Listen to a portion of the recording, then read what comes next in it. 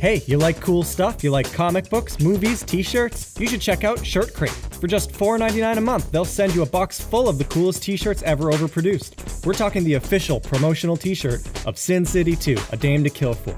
This is a beautiful shirt, and you can get dozens or possibly hundreds of them every month in all sizes, except medium. It's got all the great characters from Sin City 2, A Dame to Kill For right on it. You got your Marv, you got Jessica Alba. It's even got August 22nd, 2014, written in a font that looks like blood. You can wear them, you can store them, it's up to you. Just go to HollywoodStorageUnits.com/shirtcrate and use the promo code GUARANTEED to sign up, and they'll throw in for absolutely free a rare misprint of the official Sin City 2 A Dame to Kill For t-shirt where the ink melted and ruined the shirt. This is a collector's item, folks. Shirt Crate. It's just this one t-shirt, and they'll never run out.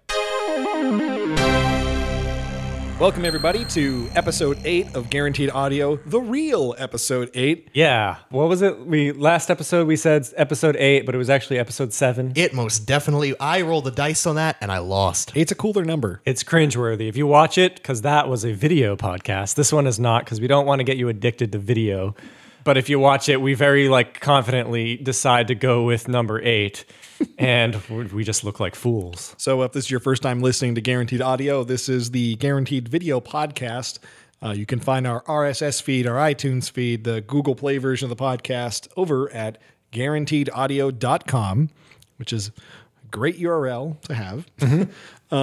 We're still surprised we got guaranteedaudio.com. And guaranteedvideo.com. That's right. We changed our Facebook vanity URL over from New Kids on the Rock to Guaranteed Video. And there's now a New Kids on the Rock fashion line that's parked on our old Facebook page. If you Google it, if you go to the URL, which is facebook.com/NKOTR, it'll bring you to Guaranteed. Mm-hmm. But if you search New Kids on the Rock, it's now like some fashion line. I just thought of as an Eagle Scout and a former Boy Scout. Okay, we get it. One of our little mantras is you leave a campsite better than you found it, which is supposed to be don't leave trash and nonsense and styrofoam. Yeah. But I just thought of isn't it nice that we left that site for New Kids better than we found it. Good for them. Yeah. Good for them. So, I don't know what's happened recently since our last episode. Last month, we screened Year of the Snake at BUFF, the Boston Underground Film Festival, which was the 20th anniversary? I think so. It was their 20th year, yeah. Yeah. If you haven't caught it, we did the promotional campaign for BUFF this year. We got hired to do a video advertising that the Boston Underground Film Festival was coming back. We brought back Daxter Flaxter from Computer Fighters. We made a pretty awesome commercial. I was really happy with the way it came out. We showed Year of the Snake in the comedy block, which is kind of insulted me. I thought it was a horror film. But really? No. Okay. We only made it because you were laughing at it. BUFF is all for those of you who don't live in the greater Boston area or just don't have the means to get here. It's a fun festival. It was great for us to be there, and I was gonna say it's interesting. They've always had. They're not specifically a horror film festival, but they've always had a strong horror theme between their independent shorts and the comedy section. It's always been more darker, creepy, scary. They just like edgy scary stuff. Yes, edgy stuff. They love edgy stuff. Their mascot is like a weird skull rabbit thing. So. I don't know if we went over this on another podcast, but when we did our ad campaign and sent over our treatment, the script, we were asked to make it a bit scarier or a bit more intense. So we made sure that someone's eyeballs got ripped out in that video. We were part of a 2-hour block of comedy movies. There's, like Ryan said, there's a lot of scary stuff, a lot of violent stuff. I recommend, I did it last year. I missed it this year, but last year I went to the music video segment, which do a lot of festivals do music videos? I've been to a few. Yeah. The music video segment, that and the animations. It delivers. It really is. So let's get to our usual segment, Media Current. Ryan, what have you been digesting media-wise lately? Any good books, TV shows, movies, music?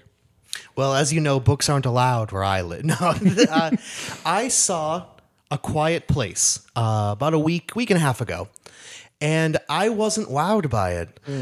We were talking about this for those of you who weren't here before we started recording, which is all of you who are listening at home. I recently read an article that coined a term, or at least it's the first time I've seen it coined, smart horror. like a smartphone or or smart TV, smart horror, specifically within the vein of Get Out. And I loved Get Out. I've watched it at least 10 times. There are interesting things I've noticed, new things I've noticed every time I've watched it. I will always watch it start to finish. It's fantastic. Yeah. And the first thing I thought of, because actually Kevin and I saw it for the first time, when I saw it for the first time was in the theater with Kevin together. Get Out, yeah. And I was thinking, oh, that was brilliant. This is kind of like Cabin in the Woods. There's really good potential for horror movies. Cabin in the Woods is all about horror movies aren't dead. Just because there's all these cliches and all these tropes and it's been done and done, it doesn't change the fact that people can still make good ones. And as we were discussing before about online streaming services like Netflix, Hulu, Amazon, the biggest section is documentaries. But another big section is horror. And you look through bad title after bad title. Well, I think people are in love with these kind of like darling horror movies now, specifically because it's so saturated with just why bother watching it content.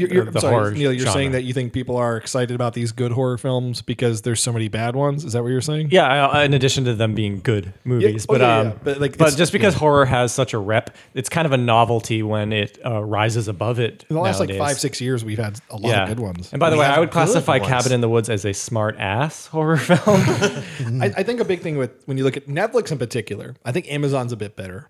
But Netflix in particular not only has just this dumpster fire section of horror movies, they're really, a lot of them are bad, not like even entertaining bad. Like the things like Terror Vision or whatever are fun and they're bad, but they're available on Amazon, Netflix. It really is just like the 4th or 5th sequel in a horror franchise and like another shark movie and well put. Yeah, and I think what happened is Netflix realized that, well, people will watch bad horror movies. Like they just kind of want something fun to look at. I mean, when I was a kid and went to the video store, I wanted horror films, no matter how good or bad they were. And the thing is, for the longest time, were so few great horror movies, like actually great films, not just entertaining, like great, like, things like Rosemary's Baby and Jaws or like The Exorcist or what have you, that, why would movie distributors give away The Exorcist for free, with an asterisk on Netflix when they could sell you the Blu-ray still? Because, they're big fish. They're small fish in a huge pond of crap, right? Whereas now, I think there's been a stronger concerted effort the last 5 years to make decent films that happen to be horror movies. That being said, your opinion of A Quiet Place. A Quiet Place. Well, it got hyped up a lot as being bold and ambitious and new. And I actually thought a lot about a movie that I respected for being ambitious, but was like a B minus at best. It Follows. Yeah. It's got some clever moments and some jump scares and a lot of flaws and weaknesses, but that doesn't change the fact that I respect their ambition. I respect the fact that they tried to do something kind of new, and hit or miss, they went for it. So you're talking about It Follows? It Follows, yes. Yeah. A Quiet Place isn't it's not a gimmick. I don't consider it a gimmick movie, but it is weak. It is a B minus at best. There is a lot. I agree with Kevin. I agree with your assessment of the laughably bad setup of the newspapers blowing in the wind of, in all caps, bold. It's sound. Yeah. So the setup of It Follows. The setup for A Quiet Place, Neil, and I won't spoil anything you wouldn't get from the trailer, is literally some newspapers on a wall that say aliens invade. Like, how long do we have? It's like something like a 10th grader would do. Cool. Yeah, a newspaper that it's not cool. It's played serious. It's played very like, no, this is smart. This is a disciplined moment. This is tragic. Like, all these people are dead now. Like, it's played very dry. And it honestly, forgive me if you guys either haven't seen or don't remember when Christian Bale and Matthew McConaughey fought dragons. I kind of like that movie. And in a Reign of Fire, in which they show newspaper, like a Time magazine, saying dragons. Yeah, it's really, it's or with an exclamation point. Why not? It's we've seen this so many times. Like that setup, like, I don't know, aliens. That really feels like what the writer's room decided for that. Like, I don't know, aliens. Sure, aliens are killing you if you make any sound. Like it's so magical. It's literally, if you make any noise that's louder than like a footstep, as you've seen in the trailers, one of these aliens just appears and gets you. It takes no discipline to write that. It's kind of what my issue with it is. All the writing in the movie, for me personally, I agree with Ryan. I wasn't impressed by it. I thought it was kind of. I asked you earlier. I don't know much about the movie because I haven't even seen the trailer. There's not much to know. Yeah, but based on what you saying that it was a very simple premise that's kind of been done before. If it actually came out like in the 80s or something, would it be considered a better movie? To that, I say, would it be a better movie? No. But would it be considered a better movie? Yes. Yes, I agree. I think it's really like, it's hard because I understand a lot of people will look at something this reductive, and I know reductive is pejorative, but like this simple, a setup, like if you make noise, an alien will get you. Right? I'm not hyperbolizing. That's literally the movie for 90 minutes. There's like a lot of repetition. There's a lot of story points that are given like 5-minute scenes to explain, and it doesn't think much of its audience. It thinks its audience is dumb. My read on it. This is my words, not gospel. But my point is, I think a lot of people would look at, oh, this is simple. That's the mark of good writing. It's like, well, there's simple, and then there's nothing. Like then there's not a lot to work with. I mean, most people I've talked to really like the movie. I personally think there's the setup for the finale. I thought it's done like 4 times. Like they explain what the finale is going to be 4 times. There's really thick dialogue. I guess I should stop talking because I don't want to spoil anything because you might like it. But I saw Annihilation recently, which I also saw. Yeah. So, but Ryan's the odd man, and I didn't yet. But feel free, don't let me stop you. Yeah, we're trying to figure out a Venn diagram of things we want to see. I liked Annihilation a lot. I saw it when I was in New York City last month. I went out to go see the Midnight band I really like. I've mentioned them on the show before. And Annihilation, I saw it in a whim with my girlfriend Hillary, and I was more into it than she was. Where did you see it, Neil? Did you go out and see it? I saw it at the Somerville. Yeah. What'd you make of it? I mean, it's an interesting movie. I think it gets more interesting as it goes along. For sure, just because it handles its mystery really well. Yeah. I went into it. This isn't really a spoiler. It's more like I just didn't watch the trailer. I didn't know anything about it. Great way to watch movies. That's how I did too. Yeah, I thought it was just a sci-fi, but it's a horror film. Sci-fi horror film. Yeah. And I was just like, oh, we're really going this direction. But that's just the middle of the movie. The ending kind of becomes its own thing, and I don't want to spoil it at all. Yeah, I think the ending's the reason that movie got made. Yeah. I think the director was like, I have this vision for something genuinely terrifying and beautiful, and I'm going to make a 90-minute movie out of it. Yeah, the ending there's no comparison. There's at least 2 monsters in the movie. There's more than 2, but there's at least 2, and the first one looks terrible. The second one is amazing. The setup for the scene is really wonky, but it's something that it's like up there with stuff from the first Alien in terms of just like quiet, scary shit. Yeah. I wish I could talk in more detail about it. Like if people who've seen the movie who are listening probably are like, just spoil it, just talk about it. But there's like a really ghoulish thing I think you'll love, Ryan, in the middle of it. Yeah. You've probably heard about it. If you've heard anything about Annihilation. It's a bear, right? It's a bear. Okay. And it's like really cool. cool. This ain't Paddington. All right, let's move on. This ain't Yogi. Yeah. But no, Annihilation. I liked Annihilation. It's probably my favorite movie this year so far. Neil, I guess you, because even though we just talked about that. What about you? Got anything? The last thing I really dug into was a game called Minit. It's spelled MINIT. Yeah. And it was just something I saw like a tweet about or something. I don't know how big of a game it is. And it's a short game. It's a shorter game. It's about $10, which some people might balk at. Who? $10 for a video game. I mean, I assume how long does it take to beat it? It's one of those games where it depends on what you put into it. There's a lot of there's extra stuff you can solve in the game. Sure. So you could be done with it in 2 hours. Yeah. If you're not a perfectionist or if you're not a completionist. I think that's totally fine by me. Yeah. I played it. The setup is it's a kind of a top-down Zelda style thing. It's not really an RPG because there's no stats you have to worry about. It's more like you go find this object and it helps you solve this problem in another part of the map. Like an adventure game, kind of. Yeah, it's kind of an adventure game, but it's top down like Zelda. Okay, so like and- Zelda presentation of like a Resident Evil kind of. Yeah, and it's more like if you get this object, then you come back to this place and you're allowed to pass. It's not like really Get this key or get this. Yeah, deck it's of cards. kind of telegraphed what you need to do. Yeah. But the gimmick is you start off in a house and you wake up and you have 60 seconds to do whatever you want to do. And after 60 seconds, you die and you go back to that house. So Oh, it's I've heard kind of of- okay, yeah. So it's like checkpoints. There's other houses you can kind of check into. So it's not like you have to traverse the entire map. You kind of like can set up camp in a certain place. But like a big part of the mechanic of the game is basically like figuring out what you need to do, going back to the starting point, and then getting it done within 60 seconds. I think Devolver published this. They did, yeah. I'm looking at the Kevin's pulled up some visuals here, and like that. I like it. I like that. Yeah, so that's the other neat thing is it's only got two colors. It's it's a pixel art Could be a Game Boy tile-based game. Yeah, it's got black and it's got white, and the art basically has to convey information using only those two colors. Even like the gradients when you're in the dark and you have like a lantern and some things are half in darkness. It's all done with like this cool dithering effect. Yeah. It's like a cool puzzle game. What brought it to your attention? I just saw someone on Twitter. I think Jay Tholen, who works with Devolver, he made the game Dropsy, and he's working. Yeah. And he's working on a new game. Devolver publishes some really good stuff.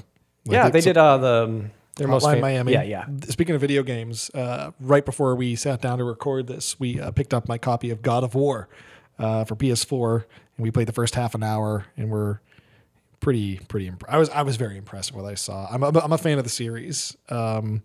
Yeah, we got to walk down the street to our local Ma and Pa video games to our video game store, Game Zone. and this thing looks great. I mean, we stopped playing because We had to do this. we have work to do, and we could have sunk a lot of time into that. But it looks like it's going to deliver. Yeah, it was like a 5-year development cycle. It's like the polar opposite game of Minute. Like Yeah. 5 years, countless. But apparently, it's like this year's game to beat so far. In terms Well, that's of kind of why I brought up like the $10 thing. Is that too much for a tiny game made by like 3 people? Well, I bet they priced it at that, knowing like, well, we'll just put it on sale for 50% off, because there's some people who will only buy things when they're on sale. They'll never pay 100% MSRP. I said that right, yeah. And they probably know like, okay, we'll just put on 50% off. Oh, I'll buy it now. $5 is probably more what they expect to get out of it, right? That's like. I mean, I happily pay. Yeah, I'm happy with what I paid for. Me too. I think $10 for 2 hours of rock solid entertainment is what I pay for a movie. And I like more. I like games frequently more than I like movies these days. And To be clear, I spent more like 5 or 6 hours playing sure, it probably because I just wanted to like. I prefer games of that length, in all honesty. It took me 60 hours to beat Horizon, and that game was great, but man, it took months. I can't sit down and just park my butt with a game like that. I want to have an intimate. I like session games. I like Rogue Legacy and stuff like that. And when we're done recording this, I'm going to get you guys to play Drunken Bar Fight VR. Yeah, I with want to me, try that out. which was another $10 game. Is that a VR game? Yeah, well, the great thing about Drunken Bar Fight is one of us, let's say me, will put the VR headset on and be in a bar, and I'm going to put custom music on and put on some Huey Lewis, and you guys take the PlayStation controllers and you control the drunken people in the bar trying to fight me. And when you guys look at the TV in my living room, you'll see the bar from like a isometric perspective, and from my point of view in the VR headset, I'm like in the bar, like throwing stuff at you guys. I can't wait to play it. I know it's going to be trash, but it looks really, the whole thing's supposed to be trash, I think so. But okay, that's Media Current. That's what we've been sucking up lately. So let's take a quick break. We're going to come back with our topic of the show, Channel Awesome. Yep. What's going down with Channel Awesome as of late. So we'll be right back. It'll be real great. Guaranteed Audio returns, and episode 8's, I guess, main topic of discussion is going to be Channel Awesome. Neil, define for me, what is Channel Awesome? Channel Awesome was. It's still around. It's still, the website still is there. But if you've been on the internet and a nerd for the past 10 years, I guess, Give you or probably take. know, Yeah, 10. you may not watch, but you probably know the face of the nostalgia critic, Doug Walker, and his stable of others like-minded Fellow video video creators. And it's in the news recently, and the reason we're bringing it up, and I think we've complained about about this guy in the past. I've cited Doug Walker before. I've done it more on Twitter a few times. I think we mentioned them. I think we mentioned Channel Awesome as recently as our previous episode of the show. Probably, Of yeah. this podcast. We were talking just about, so to more thoroughly define what Doug Walker does and what Channel Awesome is, I want to say a decade ago, maybe a bit earlier than that, when YouTube first kicked off, Doug Walker did movie reviews, like half an hour or so of like 30-minute long movie reviews where he would talk. Well, it would have directly- been under 10 minutes at the time because early Oh, YouTube. that's true. Yeah, That's yeah. true. But he would talk right to the camera, show direct footage of the movie for most of the review, and then just point out flaws in the movie and how much he didn't like the movie and And get very cartoonishly worked up about it. Daffy Duck style. yeah, Right? he's a cartoon. Yeah, and like this was like Basically, early video criticism of movies on the internet. And Do you remember that joke on The Simpsons where it's like, hey, you know those really annoying commercials on the radio where people talk to each other? I invented those. Doug Walker Doug. kind of did that to the internet. Yeah, he wasn't the first vlogger, but he was the first like I'm gonna do like reaction movie critic stuff, and he Just super annoying animated for children. and you can look up the timeline for this stuff. Basically, Channel Awesome, was the stable of all the people he brought on to make videos just like his. Like he coached people make videos just like mine. And although he wasn't the head of the website, he's always been the face. He's the brand, Yes. Yeah. and he's one of the three top pillars. Him, his brother, and a guy who I had to Like look up something, because yeah.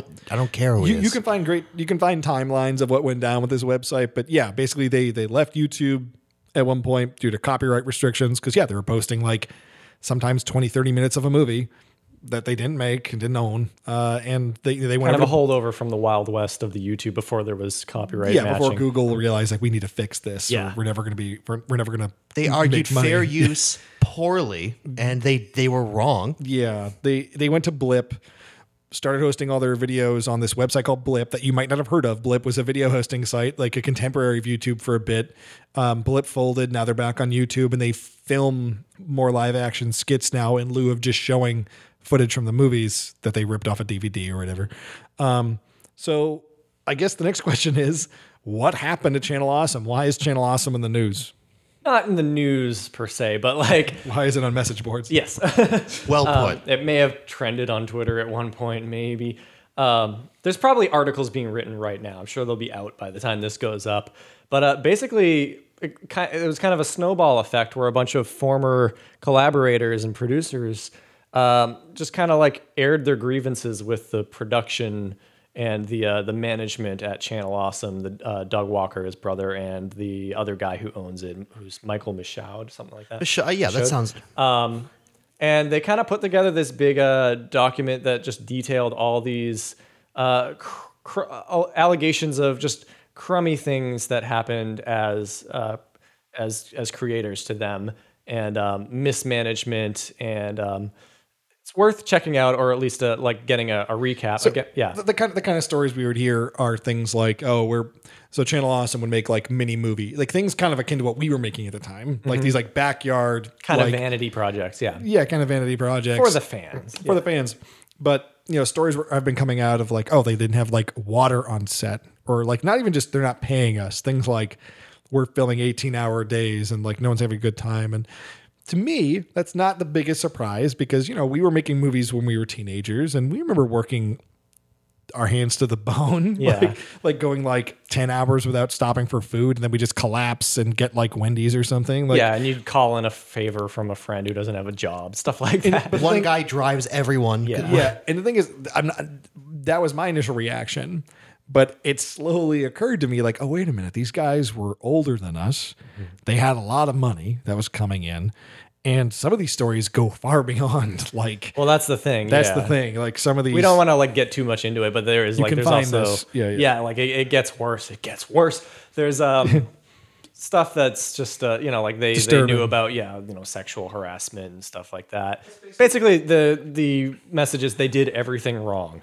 yeah, Right. Everything wrong. And the thing is, Everything you can do wrong, they did wrong. and like now, as far as our relationship with Channel Awesome, I know this isn't much of a story. Neil, you ran into Doug Walker once at a convention. You didn't really talk to him or anything. No, I don't. No, I remember seeing it. This was must have been when he was kind of starting to get big. Sure. I don't have a good story about him. Yeah. He was there. I didn't really get to talk to him.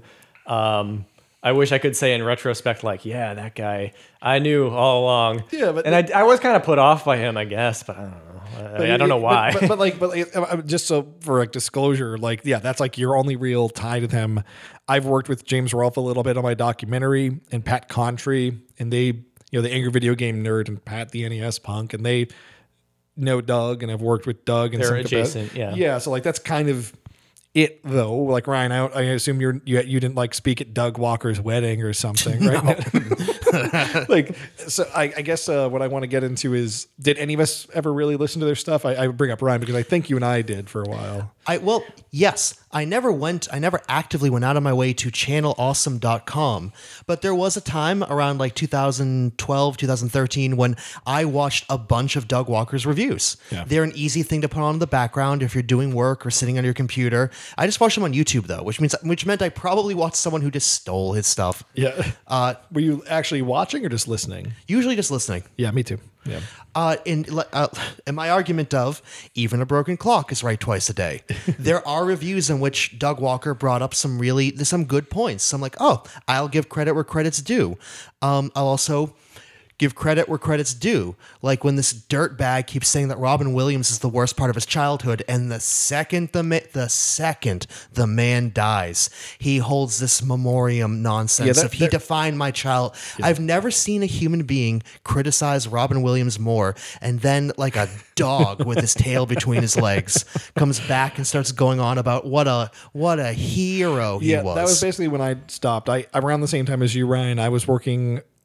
Maybe a little earlier, I was working at an office job that I didn't like, and I would frequently be the only one in the office in my cubicle, and I would just put on Nostalgia Critic videos and just listen to them in the background. I just think of an old movie like, oh, they have the Care Bears movie. He did that. Okay, let's listen to 20 minutes of Doug Walker. I don't remember Rockadoodle. Help me out. Yeah. He was good at that. He was good at that. There's a reason for his that. place. That was his place before like geek culture podcasting really blew up. We've definitely talked about Channel Awesome either on this podcast or amongst ourselves. I usually am complaining like I don't understand what people see in this stuff because I've still had Defenders. It really did up until their recently. production value has always been very bad, and that's the thing that always like drove me nuts. Like now a personal weakness of mine, and this is a problem of mine. Is I went to school to make video. I take a lot of pride in the stuff I make. I always try to make it look as professional as possible and as good as possible.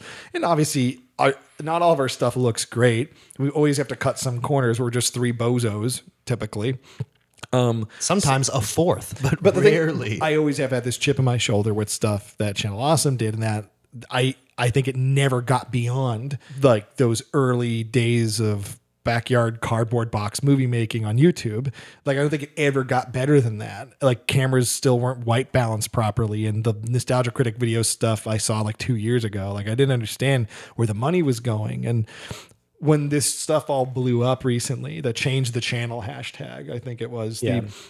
I remember people going, oh, the whole fervor is they're unprofessional and they treat people poorly. And I was like, yeah, no kidding. I've got some magic beans I could sell you too. But it definitely goes deeper than that, apparently. And the more I've read up on it, the more awful some of this sounds. And it seems like a bit of a sinking ship. A bit. Well, that's the other half of the story is they had I feel like they had dozens of creators who left the banner. Because what did the banner even offer them? Like that's the story, right? Yeah, like, being on Channel Awesome. What did it even give you? Like that's the weird obsolete thing about it was like why was there a website you go to where video content is hosted? Yeah, it's a very it's like it just feels like something that doesn't make sense anymore, and I think that's kind of why this happened. Why the change the channel thing happened. Well, it's a contributing thing. I think a lot of the creators who've left just kind of like said like, yeah, there's no reason for me to be on this website. I don't even have there's nothing holding me back, basically. And let's address some other, I think, very relevant points. Number one, Channel Awesome didn't host videos; they just embedded them. Yeah. So they had Blip or YouTube host them. Yeah.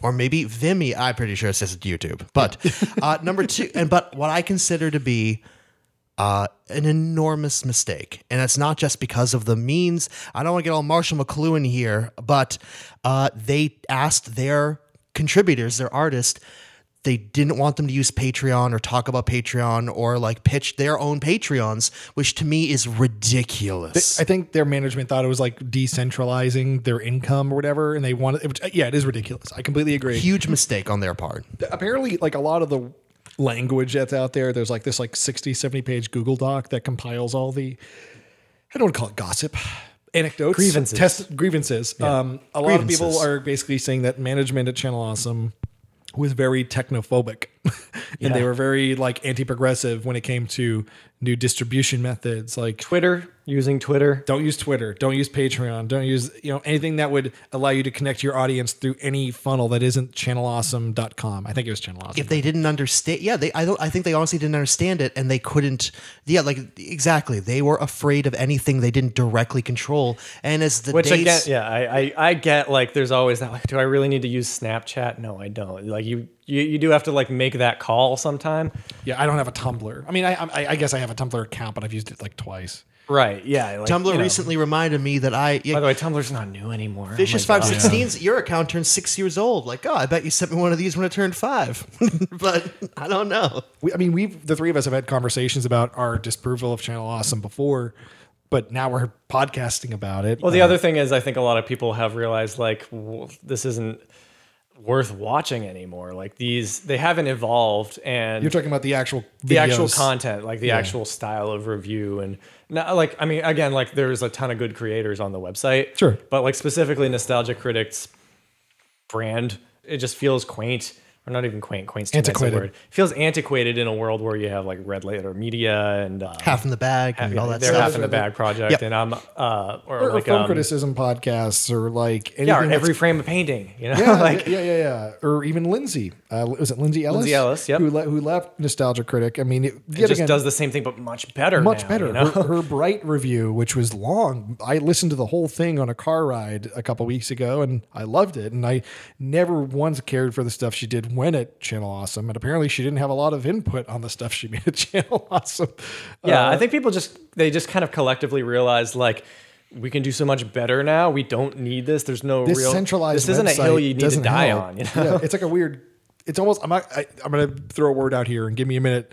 I think it's almost like a cult mentality at Channel Awesome, where people think, I need the brand. I need to be associated with this Channel Awesome moniker, with that guy with the glasses. Like I need that, or I'm nothing. Maybe at one point, that's what I think fell. I think that's what collapsed. Was people went, wait a goddamn minute, I can put up people videos. Like me. Yeah, like There's people on that website who are now more noteworthy than anyone ever was on that website, and they just went to YouTube and Twitter and Patreon. Like this centralized idea of like a website offering you like this is where the real movie critics are, which is still a thing on YouTube. Sometimes there are channels that kind of cultivation. They cultivate, and I get emails all the time from these weird sect. These like kind of like phony companies where they're like, hey, we like, and then like a copy and paste one of my video names or something, and we think you would be good, in our family, and like we'd love to offer you a bad deal. Like exactly. But there is a place for cultivation in like what's the word when like you like go through the opposite of an algorithm when like someone actually like handpicks and curation. Thank you. Curation, but what kind of curation was being done at Channel Awesome? Well, no, it was a banner. It was a banner which does still exist in some forms on YouTube. I don't like but YouTube does not encourage it very much. Remember how you used to be able to like link to another channel on your we abuse that all the time. Yeah. Whenever I made something new, I'd go, hey Neil, would you mind letting your subscribers know I made this? But specifically, like you could have a linked channel, like here's a sister channel or something, and you can still do that. They're trying to dilute that now. Yeah. But YouTube isn't big on that. They don't have like the equivalent of having your channel be part of a group. Yeah. And having them all be linked, because that's just not how people watch videos. They just click on something from the sidebar. So what do you guys think is in the future for Channel Awesome? Like if their forums are down, people are jumping ship, they're losing subscribers and content creators. Like, do they rebrand? Like Doug Walker can't take the character, the Nostalgia Critic, with him. He doesn't own it. Yeah, they'll probably stay together and continue making stuff. But I think what this has done is kind of forced them to do what they should have done anyway, which is close that website and just make stuff for YouTube and follow the rules. Yeah, I don't know if that's what they will do, but that seems like it's their only option now. You mean copyright law, basically, or yeah.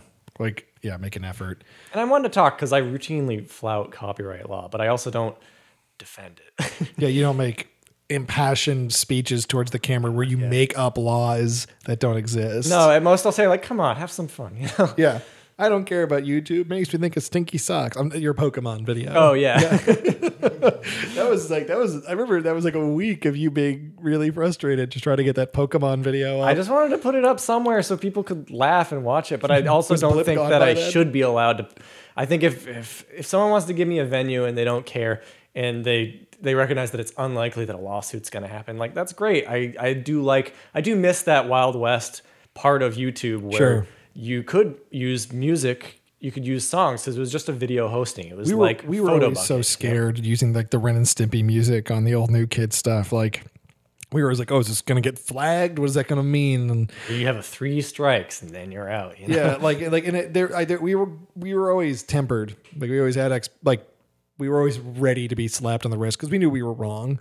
But to go out and pretend that it was righteous to just post other people's work unedited, like I don't know. Yeah, like Doug Walker is very fond of the term fair use. And I am too, because some of the things that I do are fair use. Some of the things that we do are fair use. As a documentarian, I am absolutely a fan of fair use. I need it. Yeah. but I don't know. There's a certain amount of Google just trying to avoid getting sued in that situation. You know, that's why Google takes videos down, because it's not a public entity; it's a private entity. And Yeah. you know.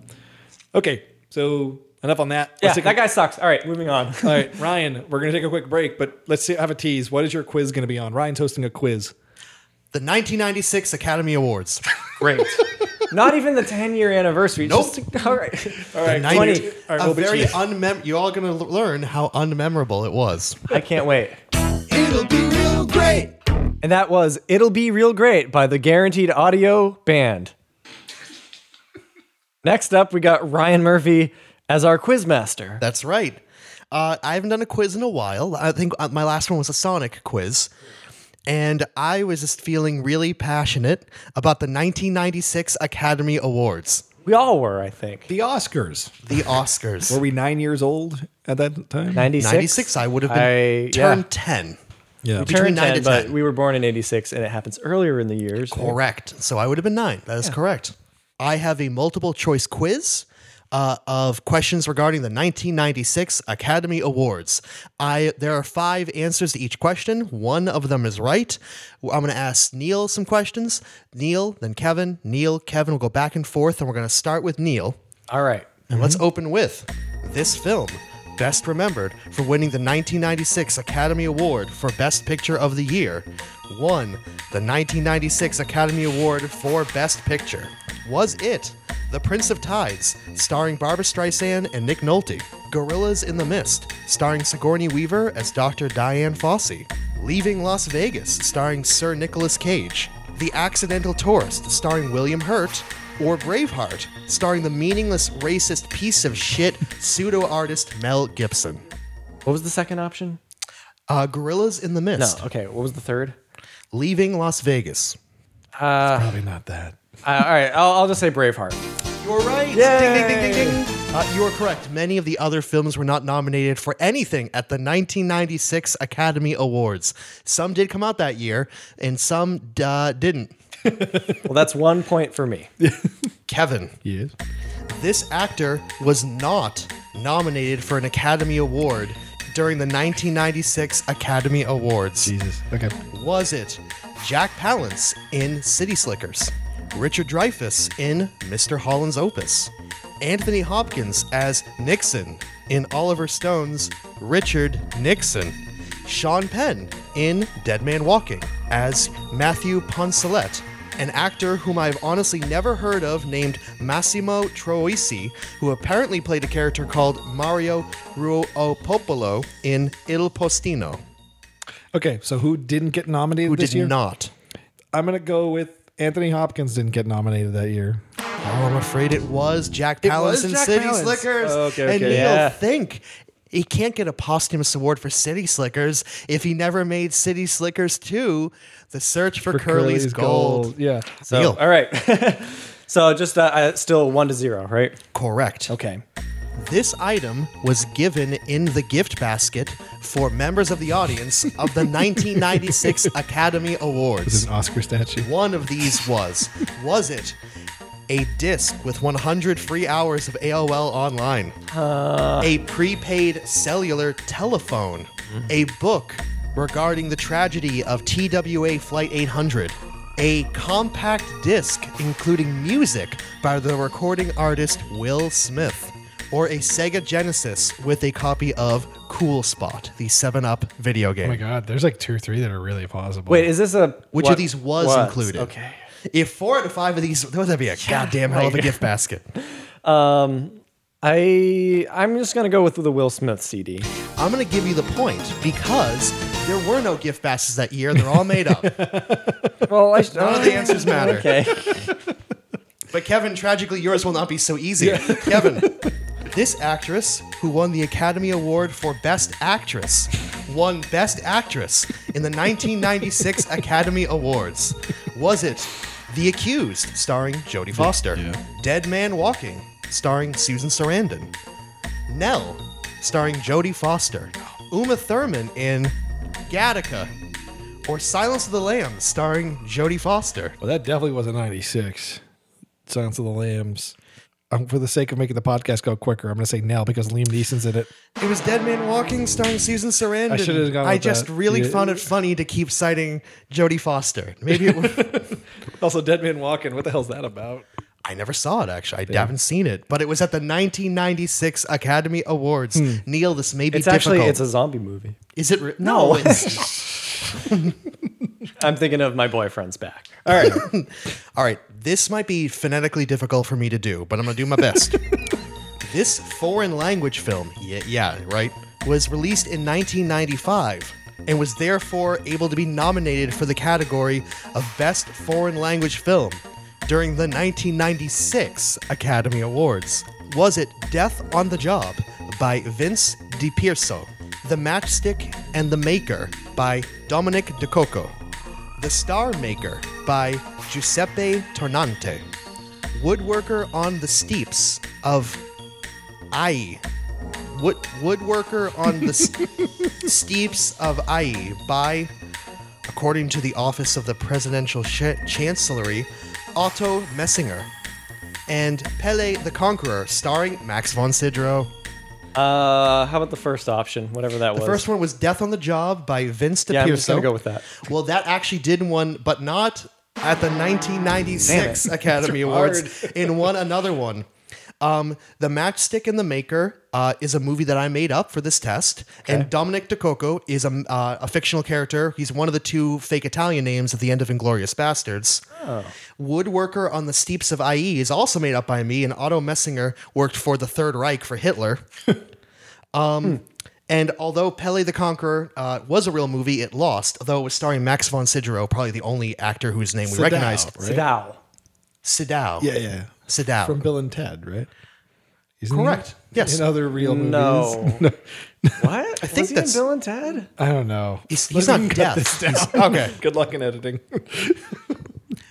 Kevin. What was the correct answer? Oh, who fucking cares? It's The Star Maker. The Star Maker by Giuseppe Tornante. Good for him. Well done. Kevin. Yes. Which scene from the Ron Howard film Apollo 13, which was nominated for Best Picture during the 1996 Academy Awards, This is a watchable movie. does Ryan Murphy remember best when he was homesick one day of his elementary school career and ended up watching this movie like 3 or 4 times in a row? Hint, there is no meaningful way in which either of you could possibly deduce the correct answer to this question. That's what I was thinking. The part where Ron Howard does a cute thing where one of the astronauts' elderly mothers doesn't know who Buzz Aldrin and Neil Armstrong are. The part where Gary Sinise's character, who played the astronaut Ken Mattingly, is forced to reveal to his crewmates that he's developed the measles. The part where Kathleen Quinlan's character, Marilyn Gertchlin Lovell, which is Tom Hanks' character's wife, hides her stress and anxiety about her husband going out into outer space in private, as she's worried about him going into outer space. The part where Tom Hanks' character, Jim Lovell, tells his son about the vacuum of space. And no matter how hard he tries, no matter how hard he fights against the meaninglessness of the void, he and all of his crewmen might get killed in space. B. Ooh, I'm sorry. It's not No Gary idea. Sinise getting measles. That was my Neil, favorite care to part take of it the away? movie.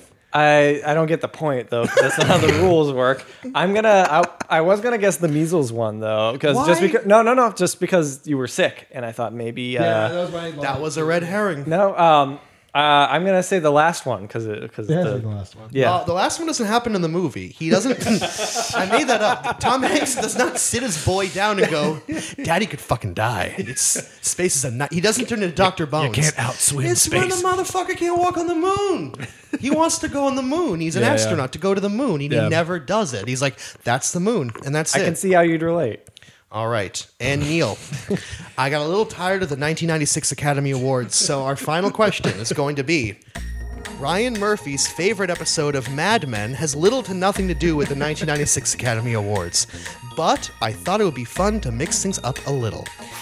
Is it Christmas Comes But Once a Year, during which Sterling Cooper Draper Price needs to handle a creepy tobacco mogul, Lee Garner Jr., who forces himself into and or onto, meow, the Christmas party of the agency. Close the door, have a seat. Sterling Cooper and friends decide to destroy the previous agency bought up by Putnam, Powell, and Lowe, and form their new agency as the phoenix rises from the grave of Don Draper's terrible marriage. The Chrysanthemum and the Sword, during which Pete Campbell is greedy, Don Draper engages in a clever, paper-thin intrigue, and Bert Cooper's eccentricities do not outweigh Roger's super-duper racism. Season 6, Episode 8, The Crash, in which Dr. Hex, not his real name, gives everybody basically PCP, and My they God. just lose their I minds. forgot about that episode. And the final, Season 7, Episode 4, Time and Life, in which Pete Campbell famously enunciates, and I often misquote, so I wrote it down, "The king ordered it." I fully believe that last one is your favorite scene, but favorite episode. It's gotta be C. Was see the PCP one? That's D. 3, the Chrysanthemum and the Sword about the Japanese is 3. Yeah. 4 is Everybody Trips Balls. That's the obvious answer because that was a fantastic episode. So I'm gonna go with that. 4, Everybody Trips. Yeah. I love that episode, but no. Kevin, care to take it away? It's C, right? The third one? 2, 3, Chrysanthemum and the Sword with the Japanese. Yeah. Also, no. No, it's the Lee Garner one, isn't it? No. What? All right. Well, what is it? Close the door, have a seat. When When they start the Sterling new- Cooper make their own agency. Something fun and exciting finally happens in a show that was feeling very sad and drab. Well, that's Much the end like of the the 1996 Academy Awards. Hosted Ladies and gentlemen, by Billy Crystal. hosted by Billy Crystal. That is correct.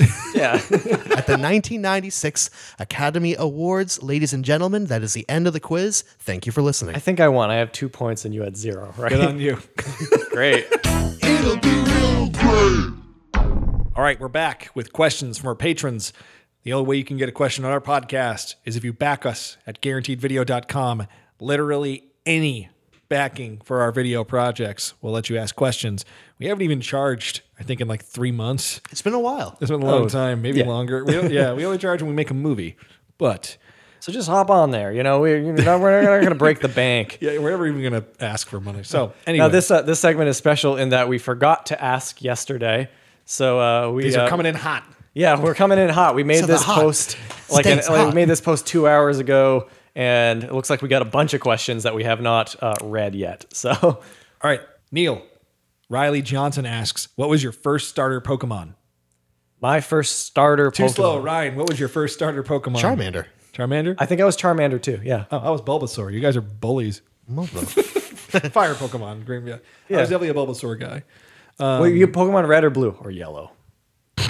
I had red, my brother had blue, so we could trade with each other. Yeah. It was great, I actually. think I might have been red. The first time I played it, I was probably borrowing it off of you. I forgot. I borrowed it off of somebody for like a night. No, Mikey Moss let me borrow Oh, it. I cool. played for a little bit. I loved it, and I went and got Pokemon Yellow. So I got Pikachu with Yellow, but before that, I was just, Bulbasaur is the best. I played it on an emulator.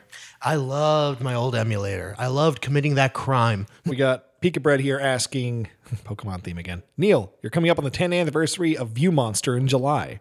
What are your thoughts on the album A Decade Later? View Monster was fun to make, and I didn't make a full-length album for pretty much 8 years afterwards. So I kind of resent it just because it was my most recent album was just getting really old, getting really long in the tooth, and I just felt embarrassed for a long time. Not because of the content of the album, but just because it had been so long since I was starting to worry, like, is this my last real album? So View Monster makes me feel a little sad for that reason. I never thought of it that way. Yeah. I like View Monster a lot. I think it's fun. Thank you. Michael Kickenrad Corliss asks, a deranged billionaire has forced you each to complete a quest. If you refuse, you will die. Your request, you each have to put on a Spider-Man Turn Off the Dark style Broadway adaptation. Which pre-existing property do you reinterpret? Which popular recording artist do you get to do the music? Any fun set pieces? This is a big question. Yeah. We got to use our noodles here. All right. All right, I'll go first. I'll say that I was given that amount of money and I had to make like some big showstopper. My first instinct is always Darkman. Darkman would be great. Darkman would make an awesome play. I would probably, I don't, maybe just because they're on my mind, but I think it'd be kind of funny to get like Eurythmics or something. Like, Yeah, sure. but yeah, so that's what I would do. And as far as the set pieces, I am picturing whoever's playing Darkman hooked up to some rope mechanism that's on the ceiling to represent the helicopter chase scene, and a bunch of like cardboard cutouts of cars like running around, like people holding them up and running around left to right on the stage as the Darkman actors singing and swinging around through everything. But that's my answer. Nice. Now that I've bought you guys time for a real answer. Neil, got anything? Are you still thinking? I got some. You go ahead. Then. Well, what they said, if you refuse, you will die. He's a deranged billionaire. I'll just die. So money's not a question. Like you're almost being asked to spend money that like you don't deserve. So I would hire Lin-Manuel Miranda to not compose the music. He would star in it, and he'd hate it. I'm writing the music and I thought, what would be the most mechanically and technically difficult thing to do?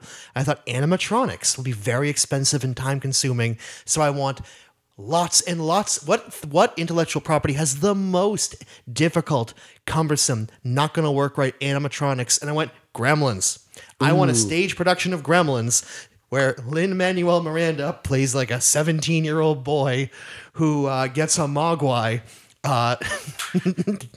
And it's going to be a nightmare. Nothing's going to work right. With a lot of like scenes in the rain to make the audience uncomfortable and make things not work. It's going to be just the worst shit show. Good answer. I'm going to riff on that a little bit. I'm coming up with something even harder to pull off. Mine is going to be a Broadway multiple films. It's going to be the films of Roland Emmerich. All of them. Except, I mean, all of the, he's made a lot of movies, but all the disaster films of Roland Emmerich. So we're going from Godzilla and Independence Day, 2012, Day After Tomorrow. This is good. I like this. Get all of them in there. I think you got this. Yeah. It'll be the most elaborate musical ever made. And it will be a musical. And the music will be the music of Metallica. That was a long answer, but it was a long question. Yeah. Okay. So Mayana asks, gotta think fast for all three of you. What's the scariest animal you can think of? Or, if that's boring, a horror movie villain that you could take on in a fight. Okay, so I've had this argument with my friends before years ago in college. I think I could take on a dog. There's a good amount of dogs I think I could take. That's the scariest animal though. I'm not gonna take on a bear or like a shark. Like what? I mean, people say sharks are easier to thwart off than you'd think, but I'm not testing that. Fuck that. No. Fuck that. Bat. Because they're scary, but not hard to defeat. Okay, that's a smart answer. I have had legitimate nightmares about coyotes because I could take on one coyote, but coyotes are pack animals. Taking on one coyote is one thing, but if you are surrounded by 4 or 5, that's a very scary proposition. And they have a vested interest to not get fucking murdered. So, yeah, they will defend Lone themselves. coyotes, as we've seen, are very prone to blowing themselves up with dynamite. Alex Johnson asks us, which option seems the least terrible for Guaranteed Video's member lineup? A, Kevin is replaced by comedian Kevin James. B. Ryan is replaced by director-writer Ryan Murphy. C. Neil is replaced by some random schmo who happens to also be named Neil Cicierega. But who has no experience in film. Yeah. Was the least terrible option. I think, well, what's the worst option? Ditch me. That guy just pumps it out. I mean, yeah, Ryan Murphy could open some doors he fucking for delivers. us. Yeah. Okay. All right. Yeah. Okay. I was gonna go the other way and like say like kind of like work our way up. But you're right. I think no offense, but yeah, like I like to have a lot of money Between Scream Queens and Nip Tuck and Glee and American Horror Story with its goods and its bads. An American Crime Story. All right. And our last question is from Joe Shuttle. Joe Shuttle asks, if a movie was made about our lives, who would we cast as ourselves? Anyone alive, dead, or fictitious? I think we should do it for one another. Ooh. I would cast for Neil. I think the easy one's Crispin Glover. I think Crispin Glover, circa 1984, is probably a good Yeah. Neil Cicierega. He'd bring a certain intensity to my life that's not really there. Yeah, but he'd figure out you, and then he'd blow it up in a way. I was actually, I was gonna, if we were gonna do this for ourselves, I was gonna say Crispin Glover. Oh, really? Yeah. Really? Oh yeah. For Ryan, man. Ryan's a hard one. Yeah. I mean, I didn't know who I'd get for myself. I always thought. I mean, I guess it'd be Dan Castellaneta then, because I was going to say that Jafar was always kind of my like cartoonish like anachronism of Ryan. But I don't know. Dan Castellaneta looks nothing like you. No, he doesn't. I won't lie. My first thought about this was the delightful, reaction image. The episode of 30 Rock where Steve Buscemi is a detective undercover. Yeah. Of just hello fellow kids, and they go Yeah. what, and just cut back of.